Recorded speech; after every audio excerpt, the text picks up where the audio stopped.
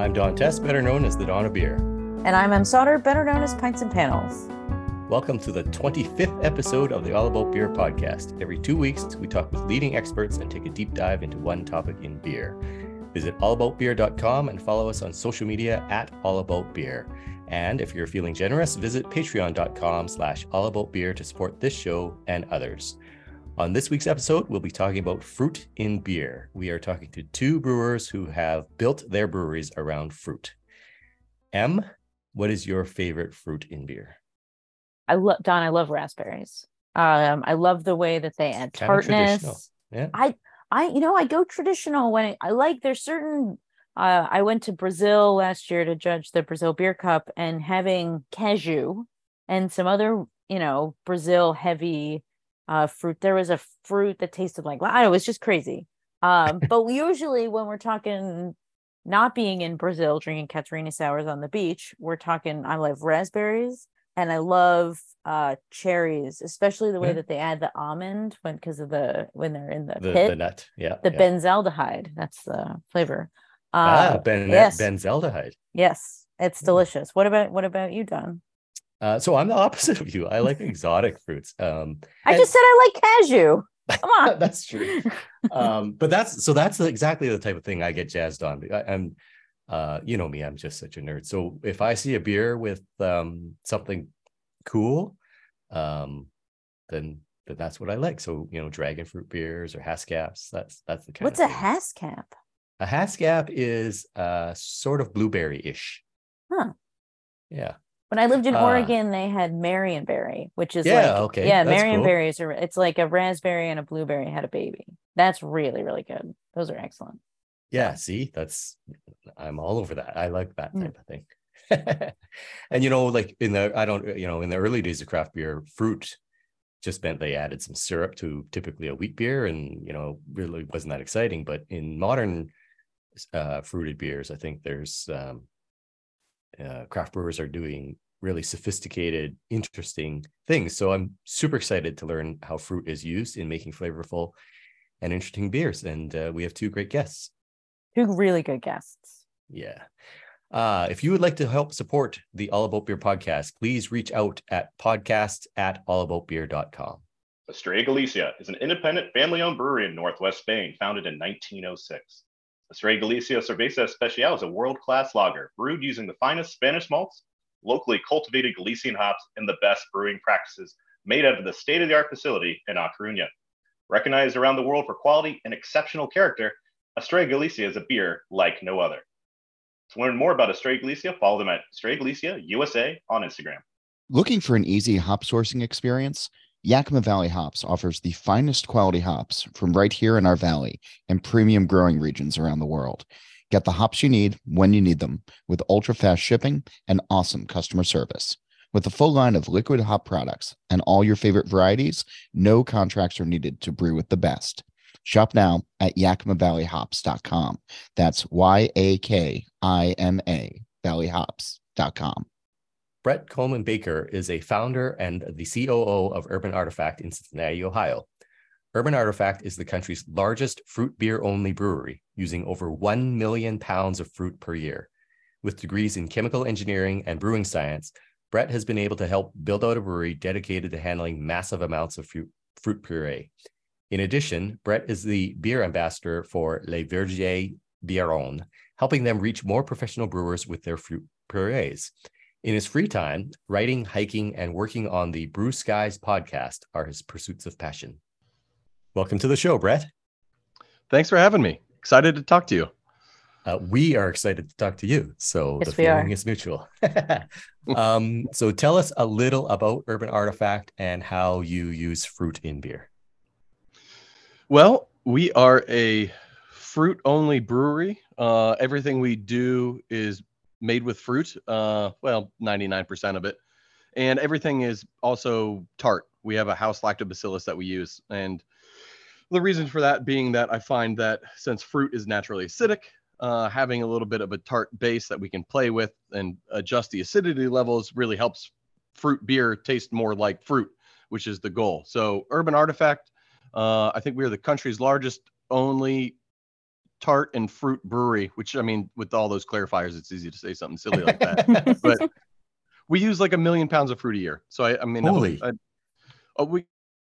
Yeah, that's what we do. We're fruit. And I guess that sums it up. When you say you use 1 million pounds of fruit, I assume that means you only use real fruit, or do you use purees from time to time? And if you are using real fruit, is there a reason? We do use some whole fruit. We'll buy occasionally from some local suppliers when we can. Being in Ohio, we don't actually have a lot of local fruit options at the quantities that we buy from. So we work directly instead with farmers, and we buy whole fruit puree. So the only thing that's removed is the seed, unless we specifically ask to keep the seeds. Like some fruits, it actually makes a difference. Like red raspberries, we find that little bit of tannic impact and flavor you pull out of the seeds actually adds some depth, where something like bananas or strawberries, for instance. Strawberries is a good example. Strawberry seeds are actually detrimental to the flavor. So it depends, but the key is skins and all the juice and all the fiber and all the pulp, all of that's there. The seeds kind of just get in the way most of the time. How did you learn that you want the seed in a raspberry but not in a strawberry, for example? Or experimentation, or is this known in the industry? I don't know. There's some traditional knowledge around spontaneous fruit beers coming from Belgium and other traditional practices around using whole fruit and giving the yeast and bacteria time to kind of dissolve away peach pits or cherry pits and pull out almond-like flavors and things like that. And you can pull from the cooking world a little bit, but things like strawberry seeds being bad and causing a phenolic off flavor, that was just, we learned through trial and error. And same with raspberry, is that we learned through trial and error. Like we actually got shipped raspberry that had seeds in it by accident, and we didn't really have much of a choice, so we said let's use it, and we actually really liked the flavor differences that we were pulling off of the final product. And while our customers haven't really noticed outright that we made in a change like that, all the brewers have definitely noticed a positive uptick in regards to the tannin structure and balance that it brings to the beer. And the strawberries was just years of bashing our head against the wall of, why does our strawberry beer keep tasting phenolic? Do we keep messing this up? Are we getting an infection? Are we messing up fermentation?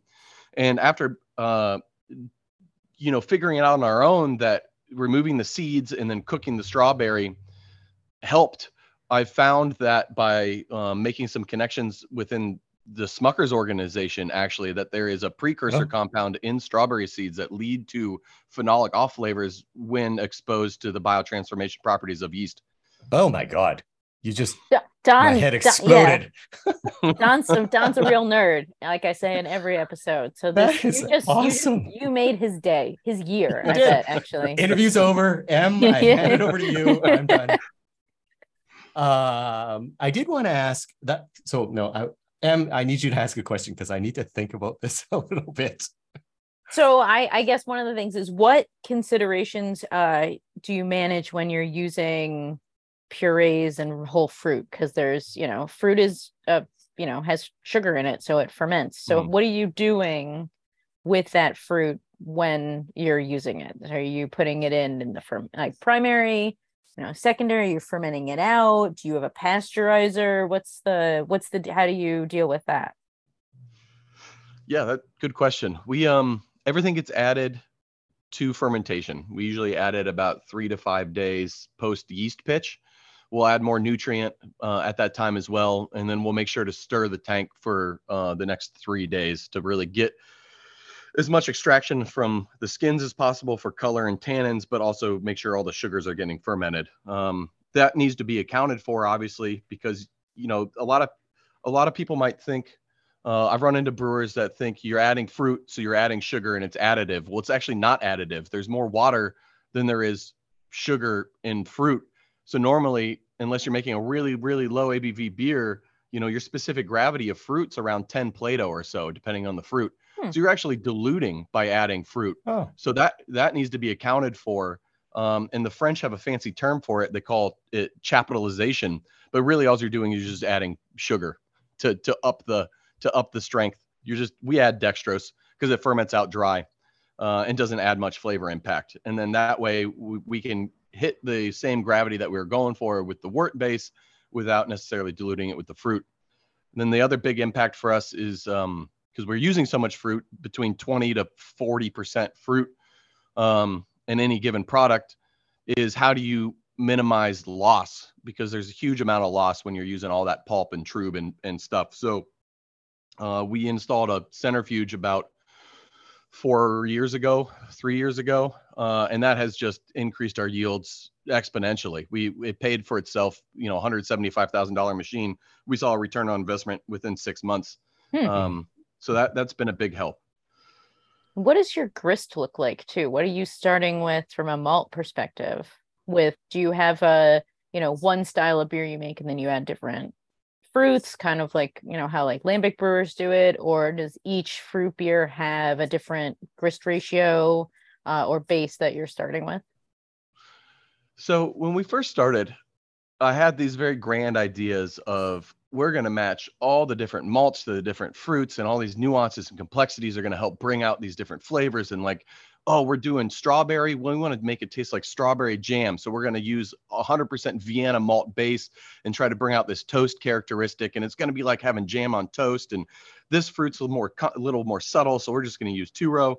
And what we found over the last 8 years is that the most important thing for us with our fruit usage and the type of fruit we're using is that year to year crop variations have way more of an impact on the final flavor than malt ever does.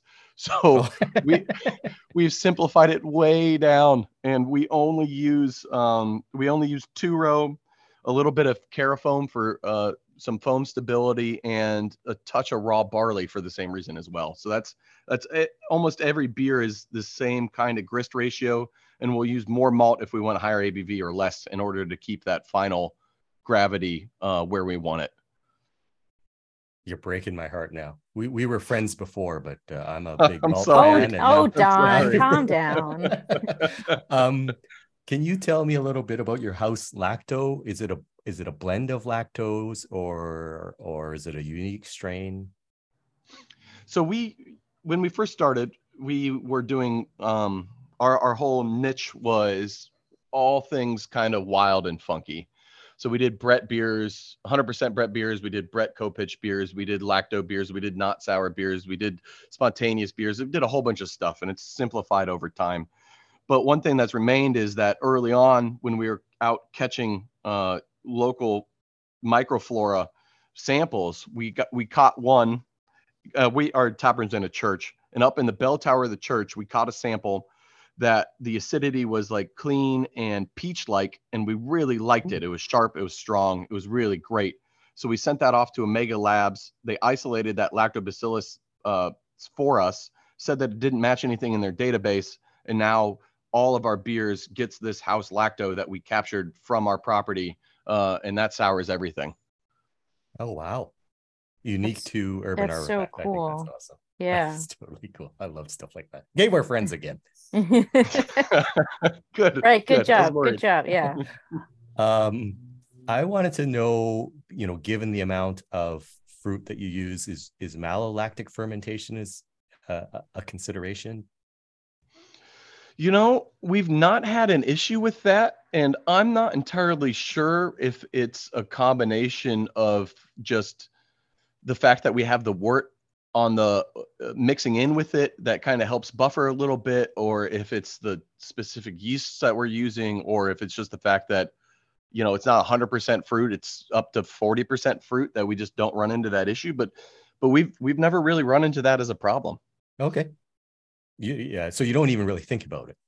No. Okay, cool.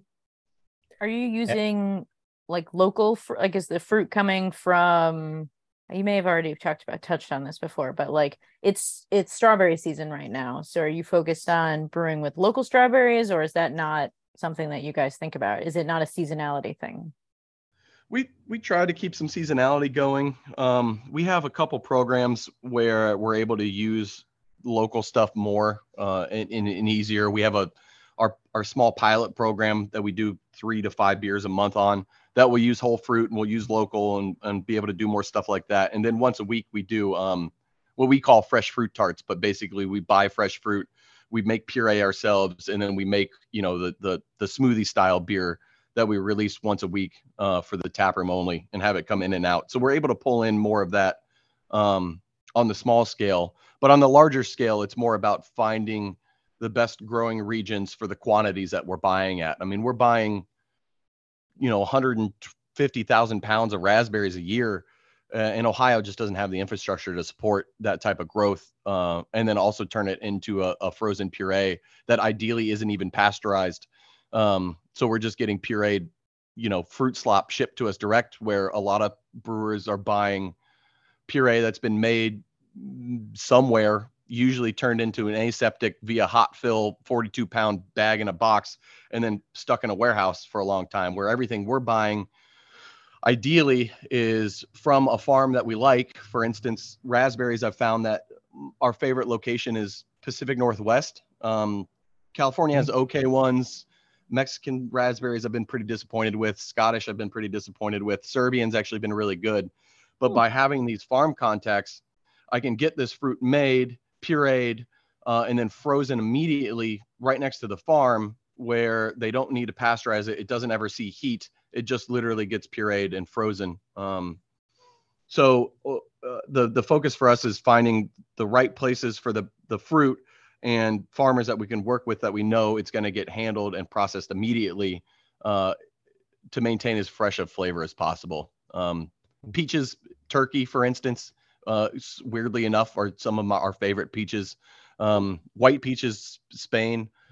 Blackberries, also the Pacific Northwest. Cherries, usually Michigan. Blueberries, Canada, sometimes Maine. It really just depends, but it's been a lot of fun finding what regions grow what fruits better than the other for our needs. Do you get to travel around searching for these fruits, or do people send them to you? Unfortunately, we don't have the budget yet to do all that traveling. No fruit hunter. No fruit hunter. You mentioned that the fruit purees are frozen. Does that kill all the microbes in the fruit?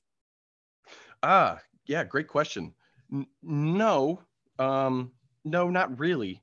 So what we actually did is we invested in what we called the fruit cooker, and it's a giant steam jacketed kettle that's 60 barrels. We have a 30 barrel brew house, but this tank's 60 barrels. It's got 3 massive stainless steel impellers on the inside of it. And what we do is we thaw out this fruit slowly over about a week or 2 in our fridge. Oh, wow. And then we pump it into the fruit cooker, and we gently heat it up while we're stirring it continuously to about 145 Fahrenheit, depending on the fruit, and then pump it into our tank through our heat exchanger into the tank. And then that way, we know exactly what temperature we're bringing it to, so we can protect the flavor as much as possible, rather than relying on somebody else to do that for us. Okay, cool. Citrus doesn't need that treatment, for instance. It's so acidic and the flavor's so delicate. Blueberry actually benefits from a longer, hotter cook. You get more color extraction, and you actually get a little bit more of that like blueberry compote flavor. I mean, you guys have had blueberries before, right? They don't taste like much. They're tart and sweet. So when you ferment them and you remove the sweet, there's really not much flavor left. But if you give them a good cook, you can really stick some of that flavor, that blueberry flavor around that people expect. So I heard a trick that to get blueberry flavor, you should actually use blackberries. Yeah, So I you heard don't the do same that. thing about peach with apricot. Oh, okay. I'm fascinated to hear how you learned all this stuff, like this trick about blueberries and sort of like the whole strawberry seed. This is just years of experimentation, or how do you know to do this? Yeah, it is. It's a combination of years of experimentation and cooking. So our first head brewer, Josh Elliott, it was just him and I for the first, I don't know, 3 years or so in the brewery. And we had a lot of time to just kind of mull these questions over to ourselves and think about cooking and think about fruit and flavor and how to bring these things out. And a lot of it's just, yeah, trial and error and trying to pull in techniques from the culinary world and scale them up. Em, do you have any questions?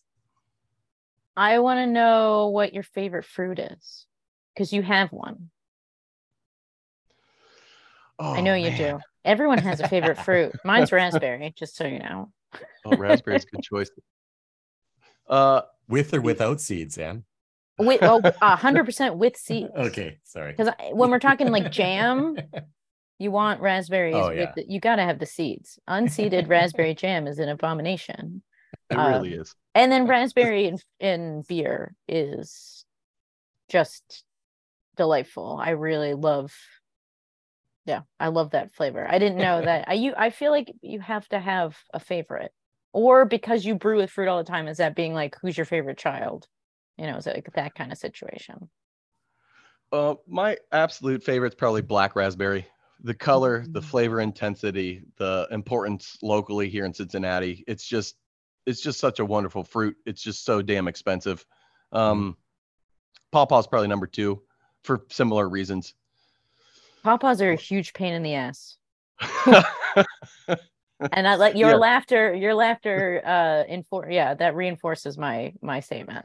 They are, for people who don't know, it's like thin skin, and then the inside is slippery and weird and smells like pancakes. And then they have big flat seeds, and they are delicious and tropical and wonderful. But man, so when you get your pawpaws, do you get them with the seeds out and pureed and all that stuff, or are you cutting them up? Because they are tricky bastards. Yeah. There's a local semi-local farm here in Ohio called Integration Acres that sells pawpaw puree, but it often goes quick shortly after harvest season. So you got to be on it if you want any of his puree that's de-skinned and de-seeded. So we use some of that, and then we also, if we're buying a whole pawpaw from a local foraging network that we have, or our own foraged, what we found is that it's just not worth the effort to try to take all that other stuff off. So we usually just smush them with our hands and then toss in all the seeds and skins together. Oh, how does that change the flavor versus just using the for lack of a better word, the mush? I like that. The skins have a little bit of bitterness to them and an astringency that you need to account for in your recipe. So whether that's just dialing back the acidity a little bit, or even just cutting your hops to near non-use, that's how we account for that. You mentioned, Brett, that with your beers, you really want to showcase the flavor of the fruit. Is there a fruit that you've been unsuccessful, like you've tried 50 times and you just cannot get a beer that tastes like this fruit? That is a great question, because we do have that. It's coconut. I can't get coconut to work. The toasted coconut puree is great, but you have to use so much of it that it's cost prohibitive for us to do anything with it. And the coconut purees are just so laden with fat that it's just you can't. And since we have a pretty strong more guiding value of just using fruit, no extracts or flavorings or anything like that, it just I can't get coconut. I can't make it work. So if you know how, or if anybody knows how, I would love to know the secret to coconut. But that's our white whale. I know how. You just use flavoring. No. Yeah, that's never, because I don't think I've ever had like a coconut sour before. I've had like smoothie sours where it's like kind of a contributing flavor, but it's mostly I've had imperial stouts with coconut in it where they're greasy. Mm-hmm. Yes, they are slick. Yeah, it's slick. And you're like, I love coconut in beers. I think it's actually one of my favorite flavors, especially with darker beers. But man, that slickness is, I can imagine with like, oh yeah, that's gotta be. I'm gonna help you in this regard. I don't know how, but I will. Please what is the most what is the most exotic fruit that you've brewed with? Oh, we've used lychee or lychee before, which, Okay. is fairly exotic. We've used mangosteen, which was illegal in Oh, the yeah. US until whatever, 2012. We've used yellow mambin, aka hog plum, which comes from Brazil. That's probably my favorite and most unheard of fruit that we've brewed at scale before is the yellow mambin. It's this Okay. yellow little plum looking thing that grows on 100-foot tall trees in the northeast corner of the Brazilian rainforest. And it's just the most like tropical candy like flavor that works and carries through fermentation. It is a delight and something that is really unique. Right. You need to go to Brazil because their sour beers are really good. And their fruits, all the fruits that you get to have are they're like cashew, they're like cashew Catherine Oh, yeah. sours are really, really good. I judged in the Brazil Beer Cup, I judged the medal round for Catarina sours that were Brazil bait, like using Brazil fruits, and because they wanted non Brazilians to judge it.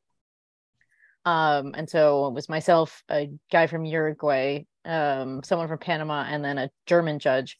And yeah, we got to try the fruits before we had the beers. And it was really fascinating. There was fruits that it looked like a kiwi, but tasted like a lime.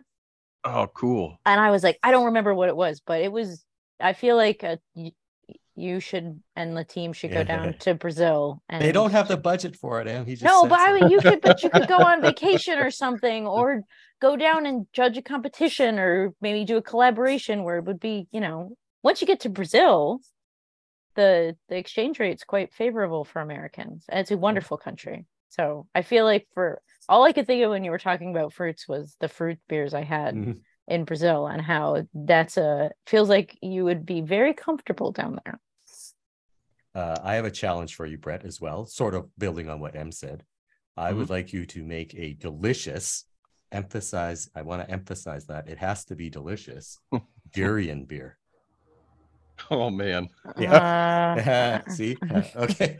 Go ahead. We had an intern in 2017 who is now married to a woman from China, and he for his capstone project had us make a durian beer.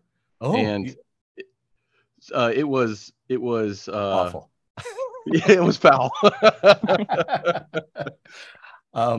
My last question, and then I'll turn it to Em if she has any more questions. But my last question, you briefly mentioned hops. How do hops factor into your recipe design? That's the best part. They don't. Okay. The money you would have spent on hops goes to fruit.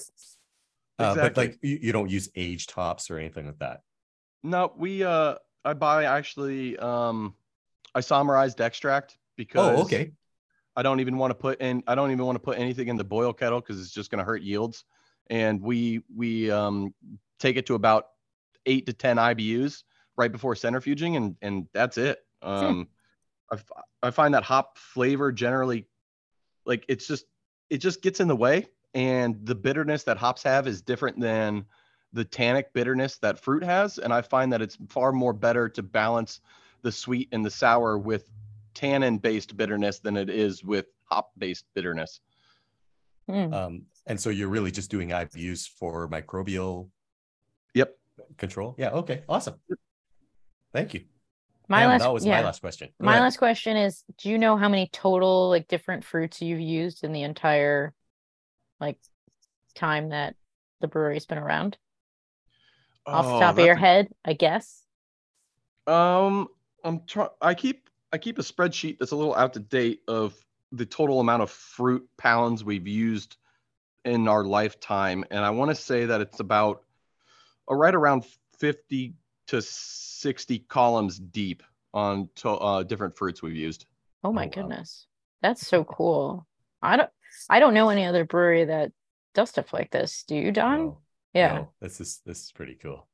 It's Brett, can you share your social media handles so that people can find out everything that you're doing and when your next release of the durian beer will be? Yeah. Yeah. I deleted my personal social media about 6 months ago, but you can find Urban Artifact on basically anything, Instagram, Facebook, Threads, Twitter, LinkedIn, TikTok, I think even. So just search Urban Artifact and you can find what we're doing, when we're doing it, and where to get us. Awesome. Thank you, Brett. Yeah, thank you so much for coming on and talking all things fruit. This has been very fascinating, and it's really, my mind once if you blow Don's mind, then it's successful. So kudos to you. So thank you so much for your time. This has been awesome. Well, thank you both. It was a pleasure chatting with you guys, and let me know if there's anything I can ever do for you in the future. Of course. Cheers. Of course. Yeah, cheers. Cheers. Estrella Galicia is an independent family-owned brewery in northwest Spain, founded in 1906. Estrella Galicia Cerveza Especial is a world-class lager brewed using the finest Spanish malts, locally cultivated Galician hops, and the best brewing practices made out of the state-of-the-art facility in A Coruña. Recognized around the world for quality and exceptional character, Estrella Galicia is a beer like no other. To learn more about Estrella Galicia, follow them at Estrella Galicia USA on Instagram. All About Beer is back, and we're asking for your support to help provide the independent beer media this rich and colorful industry deserves. Visit our website, allaboutbeer.com, where we're frequently posting new content. And please consider throwing us a few bucks at patreon.com/allaboutbeer. We have low-cost memberships for individuals and small and large companies alike. Every dollar goes to help produce new articles and podcasts. Looking for an easy hop sourcing experience? Yakima Valley Hops offers the finest quality hops from right here in our valley and premium growing regions around the world. Get the hops you need when you need them with ultra-fast shipping and awesome customer service. With a full line of liquid hop products and all your favorite varieties, no contracts are needed to brew with the best. Shop now at yakimavalleyhops.com. That's YAKIMA valleyhops.com. 5 years ago, Stephen Smith Hay started Vault City Brewing after experimenting with heavily fruited, mixed fermentation sour beers and spotting a niche with huge potential in an otherwise crowded market. As a keen homebrewer, Stephen saw the accessibility of Vault City's signature style as an opportunity to reach avid craft beer fans and non-beer drinkers alike. He has since seen the company grow from just 2 full-time employees to nearly 30 across Vault City's brewery and its 2 bars. Stephen's past life as an IT consultant seems a world away in 2023, which makes for a good story about boring day jobs and exciting hobby-turned-career opportunities that may have otherwise remained a daydream. Welcome to the show, Steve. Thank you very much, Don. It's great of you to have me. Shame I couldn't make it across to Canada, but or us to Scotland. I know. Well, I would always go back to Scotland. Yeah, I love it too. That is a wonderful place. You're lucky to live there, Steve. Yes, you are. Well, you're welcome anytime, and we can spend longer than an hour in the bar next time. Yes. So tell us a little bit about Vault City and what you mean by modern sour beer. Sure. So Vault City started a little bit by accident. I follow the sort of similar story as many breweries, as a bit of an obsessed or a very obsessed home brewer who started making too much beer for friends and family to drink, and being Scottish, whiskey's in our blood, so we're used to drinking a lot, and eventually was dumping batches because I wanted to make a next batch.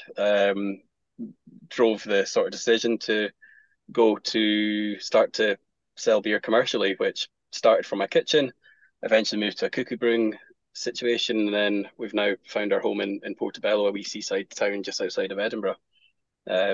We decided to specialize in what was sour beer at the time. We hadn't coined the modern sour beer term just yet at that point.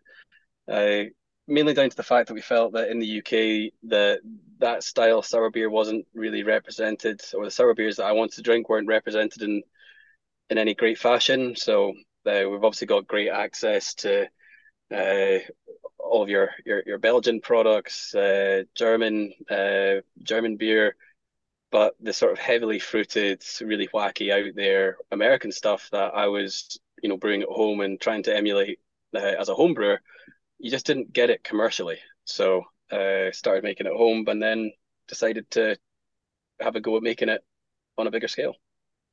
Awesome. So I love your beer. I personally have had a number of them. I think a lot of people think of fruited beers as necessarily sour and very dry, but yours are different. So can you kind of describe the ethos of Vault City beer? Of course.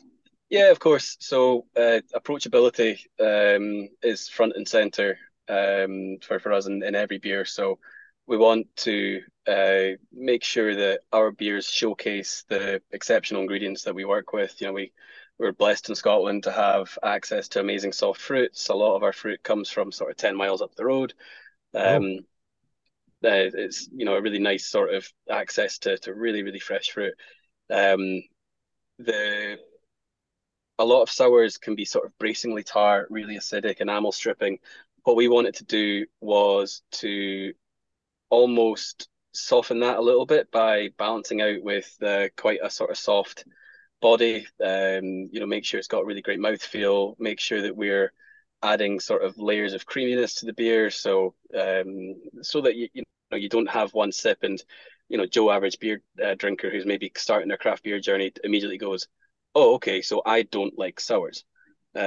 Saying you don't like sours is the same as saying you know you don't like an IPA after trying a you know triple IPA that's been oxidized in the can for 6 months in the boot of your car. So um, it was all about trying to make sure that we are showcasing the greatest ingredients that we can and making sure that it's got a really good level of approachability whilst still maintaining complexity.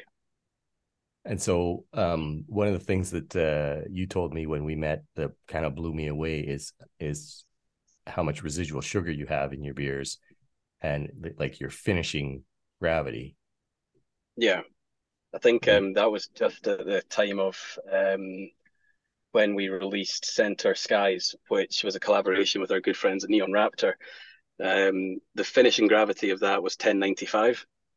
yeah, So, you know, if you ferment a beer at 1095 and go all the way down to close to zero, you're getting a big beer.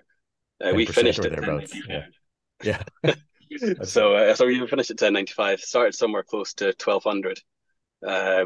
It was a really, really big beer and not one I'm keen to make again. It just caused dispense issues upon dispense issues, but it was a really fun, interesting project to tick off. Tasted great. It had it a caused. peanut butter, Oh, strawberry. Yeah, it was just it was a crazy beer. it caused dispense issues because of the fruit, or what reason? Just the viscosity of it, it was just so Oh, thick, and not thick in a way that like fruit adds thickness, like because you add fruit to beer and although it is like smoothie thick, there's a difference between smoothie thick and almost like treacle thick. You know, it was like a syrup. It was pushing, yeah, you're trying to push honey up a line. okay. It was I said I talked a lot about balance and approachability. That was not balanced, and if you just gave that someone blind, they'd ask you what the hell it was. So that's one of the more out there ones. um, Em, I've been dominating the No, questions as usual, so I'm that's going to throw it fine. to you. No, because you're such a nerd. It's totally fine. This is your wheelhouse, man. I'm on your website right now, actually, because I have never had any of your beers. I unfortunately didn't drink them when I was in Scotland, visiting, but it looks like you brew a lot with like pastry. So I see donuts, I see marshmallow, I see cheesecake. How does that Yep. work with fruit? Like, and how do you use those ingredients? So with fruit, we follow a fairly standard pattern of how we make beer. So the base beer itself, fermented by our house culture. We then add fruit in as a secondary, and then usually the other ingredients come in as tertiary. Um, the the sort of cheesecake and the peanut butter, all these things on the homebrew scale, it's fine to use the actual physical ingredients. And one thing that we're quite open about, and is maybe a kind of a badly kept secret in the beer industry, is that you know flavorings are a reality of trying to get to these flavor profiles. So yeah, for things like cheesecake, it is a cheesecake natural flavoring for that we put in our beer. Um, it's funny when we talk to other brewers about it, and they're asking, "How did you get this?" And it's like, "Oh, we use this product from that place." And they're like, "All right, well, we use flavorings too." It's like, "Yeah, we know. We don't. You don't actually put double peanut butter, Hershey's chocolate like that. Doesn't actually go in the beer. We know that. You make 5,000 liters of the stuff. It's not possible." So yeah, But I mean, it's all about making sure you get the absolute quality ingredients that, it does what it says it does. We balance it out with other projects that we do. So sometimes we do farm to fermenter beers where we go up to the farm, sort of, 10 miles north, and we get fruit picked, fruit processed, and into the beer within a couple of hours from it actually leaving the field. So we do like to remain authentic here and there, but there is nothing authentic about a cheesecake beer. Let's be honest. That's fine. That's fine. Really, you should be not only using real cheesecake, but you should be baking that cheesecake yourself. No. 100%. Um, We've done stuff in the past where it is adding silly amounts of stuff to beers, and it does get a crazy. But I mean, the majority of pastry products, like a cheesecake, like the majority of what you get in a cheesecake, I mean, number one, it's cream cheese, and nobody really wants that in their beer. But a lot of things like maple syrup, it ferments out to nothing. There's so much sugar in maple syrup that the actual maple flavor is actually quite soft once you've really sort of vigorously fermented away those simple sugars. So it's a bit tough to get right. How much fruit do you use in a typical beer? Because I really get the sense that it's a lot. Yeah, so we've just done it's our fifth birthday this month, so we've got 5 beers coming out, all of which are pretty crazy. The craziest of the lot, I think, is the 999 grams a liter, which we've only done 3 of, and that is the legal maximum of fruit that you can use in a beer. And it's come out like an absolute milkshake. You're better off throwing out the glass it was poured into rather than trying to clean it. 999 grams per liter? Is that what you said? So oh my God. Yeah, 999. So it's just insane amounts of fruit. It's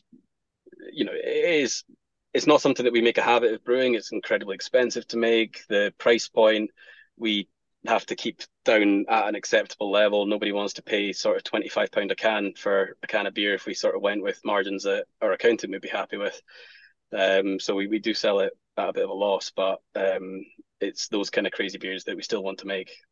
Whilst we've got our core range, so our core range beers might be down somewhere maybe towards 150 grams a liter, which is still a lot of fruit. Don't get me wrong. Yeah, you say down to, but that's still a lot. Yeah, I mean, we're maybe a little bit further behind in the craft beer journey over in the UK compared to Canada, US, and all that. So we've been one of the first people to have sour beers on the shelf in supermarkets in the UK. And even then, it's still like 150 grams a liter of mango in our flagship beer, triple fruited mango. So it's a lot of fruit. We have a very big fruit bill every month. You mentioned you're getting fruit from 10 miles up the road. What kind of things are grown up there? Like, what are you getting? Because the climate of Scotland, I don't immediately think fresh fruit in Scotland, but maybe I'm wrong. Yeah, the mangoes aren't from here. No, okay. All right. Well, they come from a little bit further afield. But you've got amazing soft fruit. There are raspberries, strawberries, like they taste amazing. You got some more sort of obscure fruits like your tayberries, your honeyberries. We've got really lovely gooseberries. A lot of soft fruit is produced in Scotland. huh. I did not know that. Neither did I. A honeyberry, is that also called a cloudberry? I think it is. I think you're right. It's a kind of it's a cousin of the blueberry, and it looks slightly phallic. It I am Googling it right now, and this is it's like a long blueberry. That's what it looks like. Yeah, we unfortunately put a picture of one out on our Instagram and encouraged our fans to name the beer that we're going to use this in, and I don't think I can share 90% of the suggestions. I see. Nor would you want to drink it if it was full of that, but anyway. Okay. You mentioned briefly a house culture. Can you describe a bit of that? And do you think it is special in terms of working with fruit as opposed to, non-fruited beers? Yeah, absolutely. So all of our beers are mixed fermentation, so we don't kettle sour. It's all fermented using our house culture, which is 2 strains of Saccharomyces and 5 strains of Lactobacillus. Oh, It was originally traded in the post with a home brewer from Lithuania. oh, It's a mixture of wild yeast, farmhouse yeast. It's a real sort of melting pot of different bits and pieces. So it all gets fermented as one. So a co-pitch of lacto and sac. We keep it all on site, so it's all sort of growing up, almost like a solera in a propagation tank. And it just gives incredible. It just throws out loads of beautiful kind of peachy, apricot, pear. We've never actually done a beer which is just our straight base beer before, but if you're ever lucky enough to come to the brewery and try some of it, it's like, even, we ferment hot, we ferment sort of close to 40 degrees Celsius. oh, wow. Oh wow, yeah. Yeah, So that's Kvikot. That's yeah, so similar families, just not the right region. It's yeah, it's a really special house culture, and something that we're, I think that is just the secret sauce for Vault City, is that fermentation. And oh, because really? we only really use that house culture, a lot of breweries would shy away from, well, they wouldn't want it anywhere near their brew house. Basically, it's wild yeast. But because we're using only that, for 99% of the beers, we don't have infection worries. So that's how we're able to sort of go down this road of, not kettle souring and doing things with a co-pitch fermentation. It's funny, whenever we do like an imperial stout and we're bringing, like a standard Cali ale yeast into the brew house, we actually treat it like, as bad as having like a Brettanomyces infection in the brewery, because we don't want this commercially pitched yeast to infect the rest of our wild culture. It's backwards How thinking. wait, how the heck did you connect with a home brewer in Lithuania? Like, how did that even happen? And how did you discover like that's the flavor you wanted to use? That's bonkers to me. It is. So it was right And back. very It was right cool. Yeah, no, it was right back at the start of when Vault City started. It was just from homebrewing days. So that was, going through the internet and being on homebrewer sites, and came up with you know, wanted to search out this particular yeast, and we're glad we did. Um, you mentioned you got your start in home brewing. You mentioned that you ferment at 40 degrees, which still blows my mind. That's like, Um, yeah. What is it? For our Fahrenheit oh, friends, hold on. I just didn't that know because is you are, 95. so you're like Saison DuPont level, essentially. It's Yeah, 104 Oh, done. 104. 104. That's a bad fever. it's a very hot bag.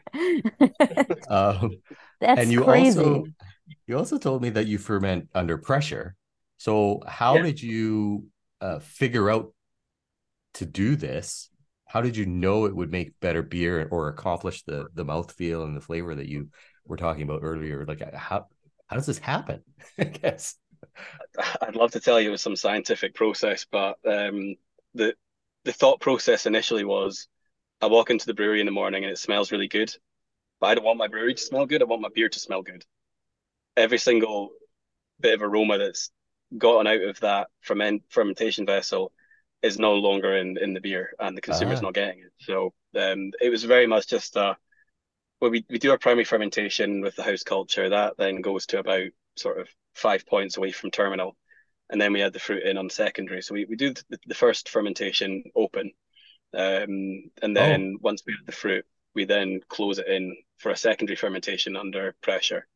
It goes up to about 2 bar, which, it's hard to keep yeast happy at that, because you've got a yeah. couple of factors there where there's now alcohol in the environment, there's acidity, there's pressure. Like, basically, if you wanted to kill your yeast, you follow all these steps.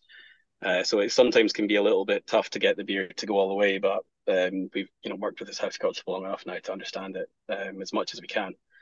But yeah, secondary is always under pressure, and sort of two things sort of came out immediately. The first was the the aroma just popped. Like, opening up that can of beer was like, smelling the fermenter when it was going full whack at secondary fermentation.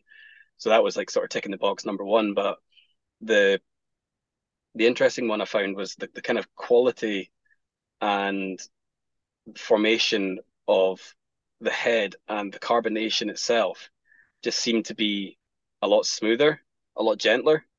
Like rather than injecting CO2 in at the end to reach your desired carbonation levels, which we do sometimes need to do to top it up, naturally carbonating did seem to add an extra element of smoothness to the beer, which I have never once looked into. I ticked the box and went, "That's better. I wonder why that is," and then you move on with your day. So yeah, it seems to add a creaminess. Yeah. Do you have a sense of how many different fruits you've worked with? That's a good question. I've not asked that before. I'd like to say maybe about 50. Oof. Something Oh, wow. about that. We've really gone for some like obscure fruits and stuff that people haven't heard of, and really sort of searching for stuff that's new and interesting. I think the combinations of fruit is the real interesting stuff. Like, mango by itself is amazing, passion fruit by itself is amazing, but you combine those two and it's just like the perfect sour beer for me is mango and passion fruit. I can drink that all day long. But yeah, no, we've used a lot of fruit in our time. Is the mango passion fruit your favorite combo? Like, is that the favorite fruit you brew with, or is there something else that you brew with that you're like, oh yeah? I mean, passion fruit by itself is absolutely my favorite. It's so good. Yeah, it's beautiful. It's a shame how expensive it's gotten recently, but yeah, it's just we're relying on good crops every year, and if there's a bad crop, then the fruit's more expensive, which is becoming more and more of a problem, obviously. I like coconut. A lot of people hate coconut, but mango, passion fruit, coconut, you've got a sort of like pina colada thing going. It's beautiful. Yeah, you're on the beach. Question: how do you use coconut in your sours? Yeah, sure. So we love using coconut. I've tried various things. The first thing we did was coconut cream. I added like 20 liters to maybe 2,000 liters of beer. Couldn't taste coconut. Added more, added more, added more. And then we ended up getting to 200 kilograms of coconut cream in 2,000 liters of beer. And eventually there was a lot of coconut in the beer. But what had happened was the coconut cream itself didn't quite mix with the beer. Bear in mind, like, I've not got a brewing background. I'm just a jumped up home brewer. So like a lot of brewers will probably listen to this and just like cringe at those numbers. But eventually it mixed in the tank. But then when we bottled it, the coconut cream separated and formed a plug at the top of the bottle. So we had like 2,000 liters of this like really delicious. It was a stout, really delicious stout that we really wanted people to try. So we had to release a disclaimer or a warning with the beer to say that you had to shake it up before pouring. And it wasn't like, invert this beer to get it, to get like a smoothie sour going. It was like vigorously shake this beer for a minute and then leave it for 2 minutes and then carefully open it. That did taste like coconut, but I didn't quite get we didn't want to be making people, give them tennis elbow from shaking their beer up. So we've done various things. We've now settled on toasted coconut flakes. We've got a new bar that opened up last year just down the road from the brewery. We've got a big smoker in there, so big fan of smoked meats, and our commercial smoker there sometimes gets loaded up with coconut flakes, and we toast the flakes and then walk them up the road and stick them in the beer. That can, Maplewood smoked coconut flakes in a beer. That's where it's at. Yeah, nice.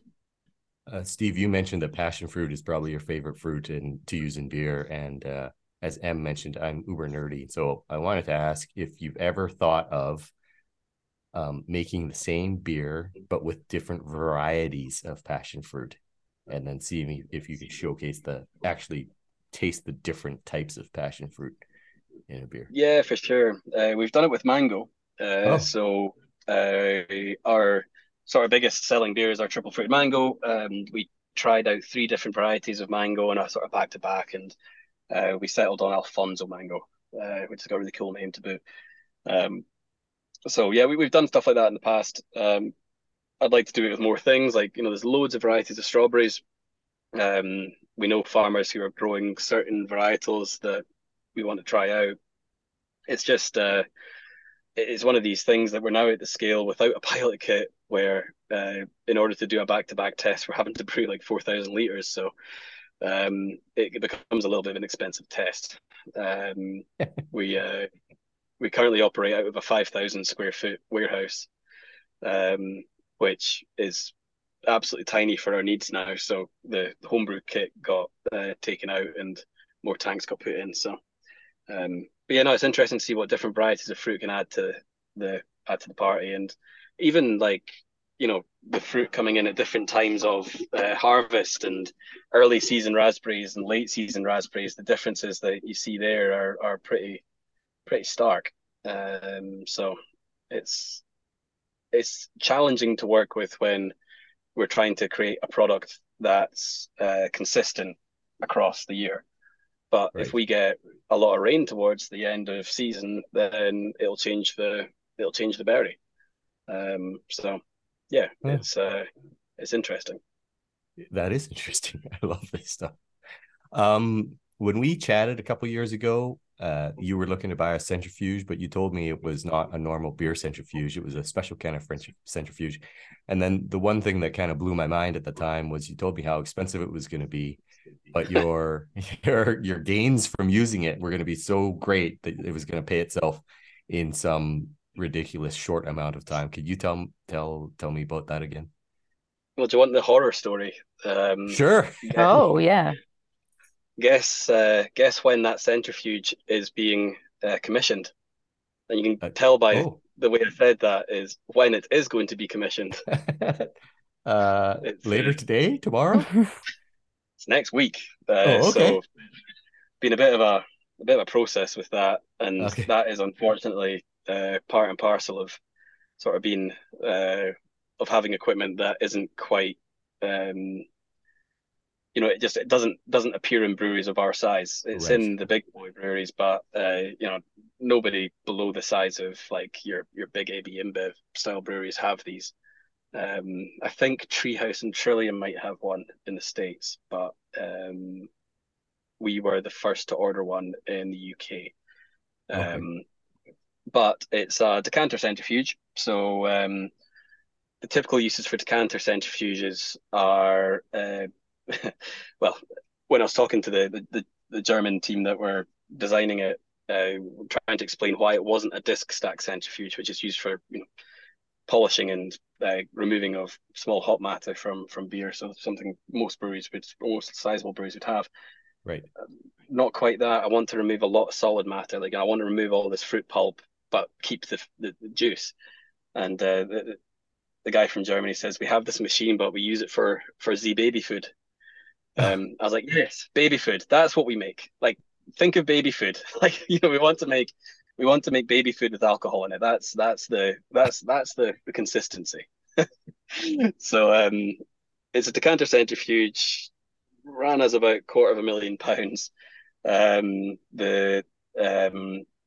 The losses that we've seen in beers, like we're typically struggling to get above 80% yield on a beer. So losing 20% of each tank to, you know, just fruit junk, just loads of, not like yeast rubbish that you don't want at the bottom of the tank, but the fruit puree, like the fruit matter, the fibrous stuff, like that's sat in the tank, and you know it tastes nice as a smoothie. But if you're trying to make a non-smoothie beer, you don't want to put that in a can. So that processes that and should take our losses from 20% down to below 5. So it's a substantial increase or a substantial decrease, and you know it'll allow us to sort of shoulder some of the other price increases that we've seen come our way, and not have to increase prices due to the price of fruit going up and grain and electricity and all the stuff that everyone's very well aware of. Right. The issue has become more acute with price increases, I guess. Yeah, no, definitely, and you know it's fruit's a big one, and you know, Brexit hasn't helped us an awful lot, I'll tell you that. So yeah, getting stuff into the country can be a bit of a challenge.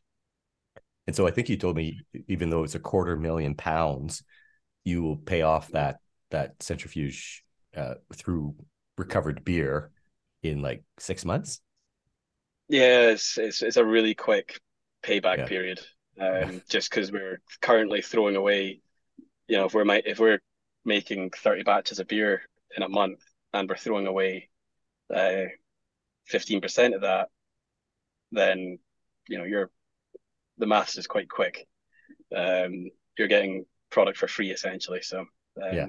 and it also improves it improves the quality of it as well. If you think about the really sort of like the stuff that's at the bottom of the fermenter, the stuff that's like the really heavy fruit matter, like that's got a lot of flavor into it. So if you process that, you're getting a really sort of concentrated fruit flavor in there. So the flavor in theory should improve. We're still yet to trial it out, but yeah, flavor. The beers are still going to be as high quality as they are. They should be better. Yeah. Awesome. Hmm. Very I think cool. Em and I were gonna book flights. Hey, you You're don't more have than to. welcome. Actually, we were thinking about going. My husband and I are thinking about going to Scotland next year for we have a very good friend in Glasgow, so we were going to go visit. And I, twist my arm to go to Scotland. It's a wonderful, wonderful, wonderful country. So I Yeah, did, we've got yeah. a lot of different things to experience, and it's once you go north, going out for 3 days next month, just taking the motorbike. Me and my wife are going to go out and do a bit of island hopping. It's amazing to be able to do 3 nights away and see so much of a country. It's great. The weather's rubbish a lot of the time, but that's what it A is. lot of rainbows. That was That's true. my family vacation's motto after we went was the Sauter family vacation, another fucking rainbow. Because there was just like every corner. I was like, oh, another fucking rainbow. And it was gorgeous, it was amazing. And It's if you funny go that to Vault City, you can taste the rainbow. You can drink the rainbow. There we go. That's a marketing degree right there. Yep. It's funny. Do you remember the video that came out a while ago? It was one of the first like sort of like viral videos. It was the double rainbow guy. Oh yeah. I remember, Yeah. I remember watching that, being younger, being like, see a double rainbow every month. What's this? Yeah. Is he laughing at it because it's not a triple rainbow? Like I don't get what. We Yeah. don't really have it's not, In the yeah. video. It was just a normal like Tuesday to see like 50 rainbows when we were there in October of 2019. And yeah, it was just like rainbow after rainbow after rainbow. We don't, unless you live in like Hawaii or other rainy, maybe Alaska if it's sunnier, like and rainy during the rain. Like we don't, I don't see a rainbow every day here in New England. Send you photos. Em, I'm looking for one now, but we're all out. Oh, okay. I am out of questions. Do you have any more questions? I am also out of questions, but I am wanting to Don, we're going to Scotland to try these beers. Yeah, that sounds good. You don't have to twist my arm. No, yeah. Steve, can you please tell us your social media handles, etc., where people can follow what you're doing, see these amazing beers, and then be envious that they, can't taste them because they live in America or Canada? Yeah, sure. We're all over Instagram, Facebook, Twitter. What's the new one called? Threads. Threads. That's the one. I downloaded it, looked at it, and went, no, I actually don't like social media. I forgot about that. We're all over everything as Vault City Brewing, at Vault City Brewing. So give us a follow, and yeah, like our diaries are packing up with loads of international festivals, so it'd be great to get across, get across to Canada, get across the US, and the thing is, you guys make such good sour beer over there that we'd just be one of many. So, yeah, it's great. Thanks for having me. Awesome. Thank you, Steve. Yeah, thank you, Steve. Take care, guys. Cheers. Cheers. So, Em, what's the favorite thing you learned about fruit in beer? Oh my gosh, there's so much. Like, it's pretty crazy how much fruit you really need to use. Yes. And then I also really enjoyed where the sourcing was from 10 miles up the road in your backyard to what?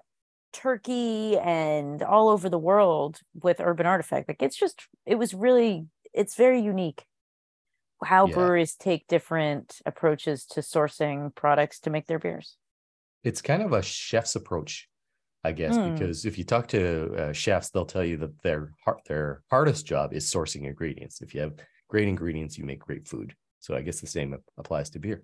Yeah, absolutely. And it also made me very thirsty, and it made me want to try some fruit beers, especially some really unique fruit beers. Especially the two people we talked to are making some beers that sound wonderful and Yeah. unique and very 2023. Exactly. Yeah. Yeah. Very, very cool stuff. Love it. Love it. Well, please visit allaboutbeer.com and follow us on social media at allaboutbeer. And if you're feeling generous, please visit patreon.com/allaboutbeer to support this show and others. If you have questions for the experts, please email us at podcast@allaboutbeer.com. That's also the email for feedback, suggestions, if you have a show idea, or to inquire about supporting this show through advertising. Speaking of advertising, here's a word from our sponsors. Looking for an easy hop sourcing experience? Yakima Valley Hops offers the finest quality hops from right here in our valley and premium growing regions around the world. Get the hops you need when you need them with ultra-fast shipping and awesome customer service. With a full line of liquid hop products and all your favorite varieties, no contracts are needed to brew with the best.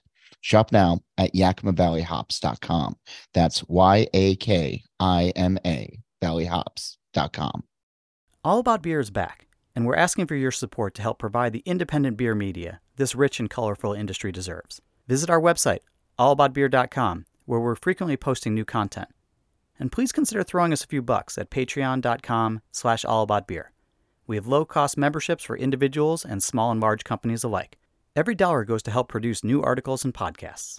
Estrella Galicia is an independent family-owned brewery in northwest Spain, founded in 1906. Estrella Galicia Cerveza Especial is a world-class lager brewed using the finest Spanish malts, locally cultivated Galician hops, and the best brewing practices made out of the state-of-the-art facility in A Coruña. Recognized around the world for quality and exceptional character, Estrella Galicia is a beer like no other. To learn more about Estrella Galicia, follow them at Estrella Galicia USA on Instagram. You know how at the end we always ask people to review the podcast? Of course. I'm not going to do that this week. Wait, what?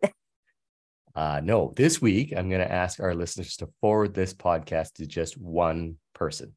Only one? Only one. And when they do it, please tag us on social media so we can personally thank them for listening to the show, and thank you for listening to the show.